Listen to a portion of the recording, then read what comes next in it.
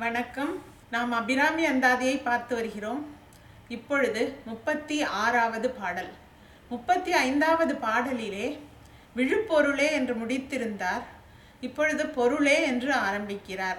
இந்த பாடலை நீங்கள் நூற்பயனோடு சேர்த்து பாராயணம் செய்து வந்தால் முந்தைய வினைகள் எல்லாம் தீர்ந்து நீங்கள் செய்யும் நல்வினைகள் இந்த பிறவியிலேயே பலன் தரும்.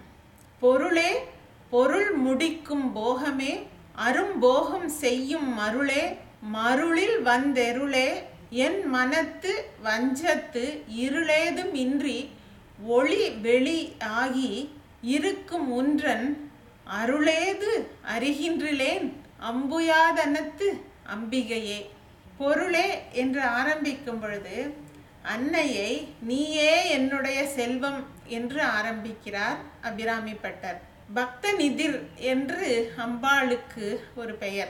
பக்தர்களின் நிதியாக, செல்வமாக, தனமாக இருப்பவளே அன்னைதான். அவளே செல்வமாக இருப்பதால் அவர்களுக்கு எல்லா செல்வங்களும், எல்லா அதிர்ஷ்டங்களும், எல்லா வசதிகளும் வந்து சேருகின்றன. பக்த சௌபாகியதாயினி என்று அவளை சொல்கிறோம் அல்லவா? அப்படிப்பட்ட அம்பிகை அருளாக செல்வமாக இருப்பதாலே பொருள் முடிக்கும் போகமே என்று சொல்கிறார். பொருள் முடிக்கும் போகம் என்றால் பொருளும் செல்வமும் இருக்கும் பொழுது அந்த இடத்திலே அவற்றை அனுபவிக்கின்ற மகிழ்ச்சியான வாழ்க்கை அமையும் அல்லவா? பொருள் தருகின்ற போகமாக அன்னையே இருக்கின்றாள். மகாபோகா என்று அன்னைக்கு பெயர். அவள் ராஜராஜேஸ்வரி, ராஜ்யதாயினி, எல்லாவற்றையும் தருபவளாக இருக்கின்ற அன்னை. எனவே அவளும் போகங்களை அனுபவிப்பவளாகவும் தன்னுடைய பக்தர்களுக்கு போகங்களை தருபவளாகவும் அன்னை இருக்கிறாள். போகம் செய்யும் மருளே. அன்னை எதிர்ப்பதமான பல வடிவங்களிலே இருக்கின்றாள். வித்யா அவித்யா ஸ்வரூபிணி அல்லவா? அவளே அறிவானவள். அவளே அறிவின்மைக்கும் காரணமாகவே அவள் இருந்து விடுகிறாள். மூர்த்தா அமூர்த்தா என்று சொல்கிறோம். மூர்த்தா என்றால் பூஜிக்கப்படுகின்ற மூர்த்தியாக இருப்பவள் அன்னை. அமூர்த்தா என்றால் அவளுக்கு உருவமில்லை, அருவமானவளாகவும் அன்னையே இருக்கிறாள். எனவே பல எதிர்ப்பதங்களாக அன்னை இருக்கும் பொழுது இங்கே என்ன செய்கிறாள் என்றால் அருளாகவும் பொருளாகவும் போகமாகவும் இருந்து கொண்டே அதில் உண்டாகும் மருளாகவும் அன்னையே இருக்கிறாள். மருள் என்றால் மயக்கம். பெரும் செல்வம் இருக்கும் பொழுது, பேரறிவு இருக்கும் பொழுது, பெரிய பதவிகள் இருக்கும் பொழுது எல்லாவற்றையும் நாம் தான் செய்கிறோம், நானே அதற்கெல்லாம் காரணம் என்றெல்லாம் ஒரு ஆணவம் வந்து விடுகிறது.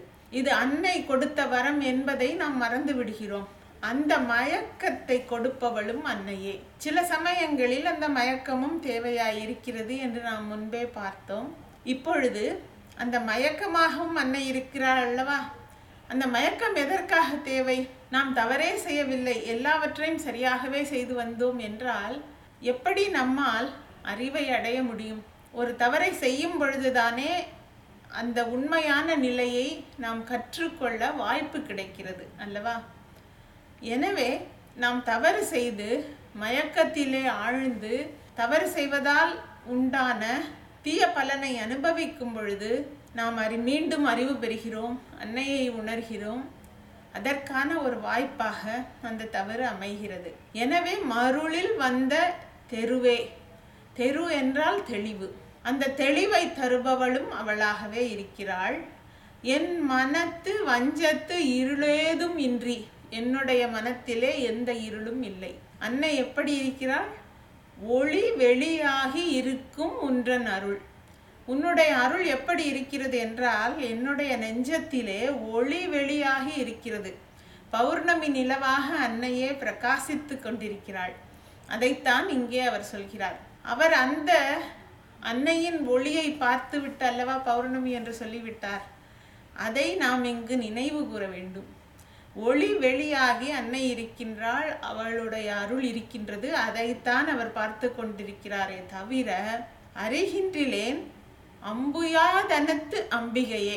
தாமரை மலரிலே வீற்றிருக்கும் அந்த திருமகளை, அந்த அம்பிகையை எனக்கு தெரியாது. ஏனென்றால் அங்கே போய் நான் பார்க்கவில்லையே, நான் இங்கே பார்த்தேன். அன்னையை ஒளி வெளியாகி இருக்கின்ற சச்சிதானந்த ஸ்வரூபத்தை என்னுடைய சகசிராரத்திலே நான் தரிசித்து வருகிறேன். அம்புயாதனத்து அம்பிகையை எனக்கு தெரியவில்லை என்று அடக்கமாக சொல்கிறார் அபிராமி பட்டர். பொருளே, பொருள் முடிக்கும் போகமே, அரும்போகம் செய்யும் மருளே, மருளில் வந்தெருளே, என் மனத்து வஞ்சத்து இருளேதும் இன்றி ஒளி வெளி ஆகி இருக்கும் ஒன்றன் அருளேது அறிகின்றிலேன் அம்புயாதனத்து அம்பிகையே. மேலும் அபிராமி அந்தாதியை அடுத்த பகுதியில் காண்போம். நன்றி, வணக்கம்.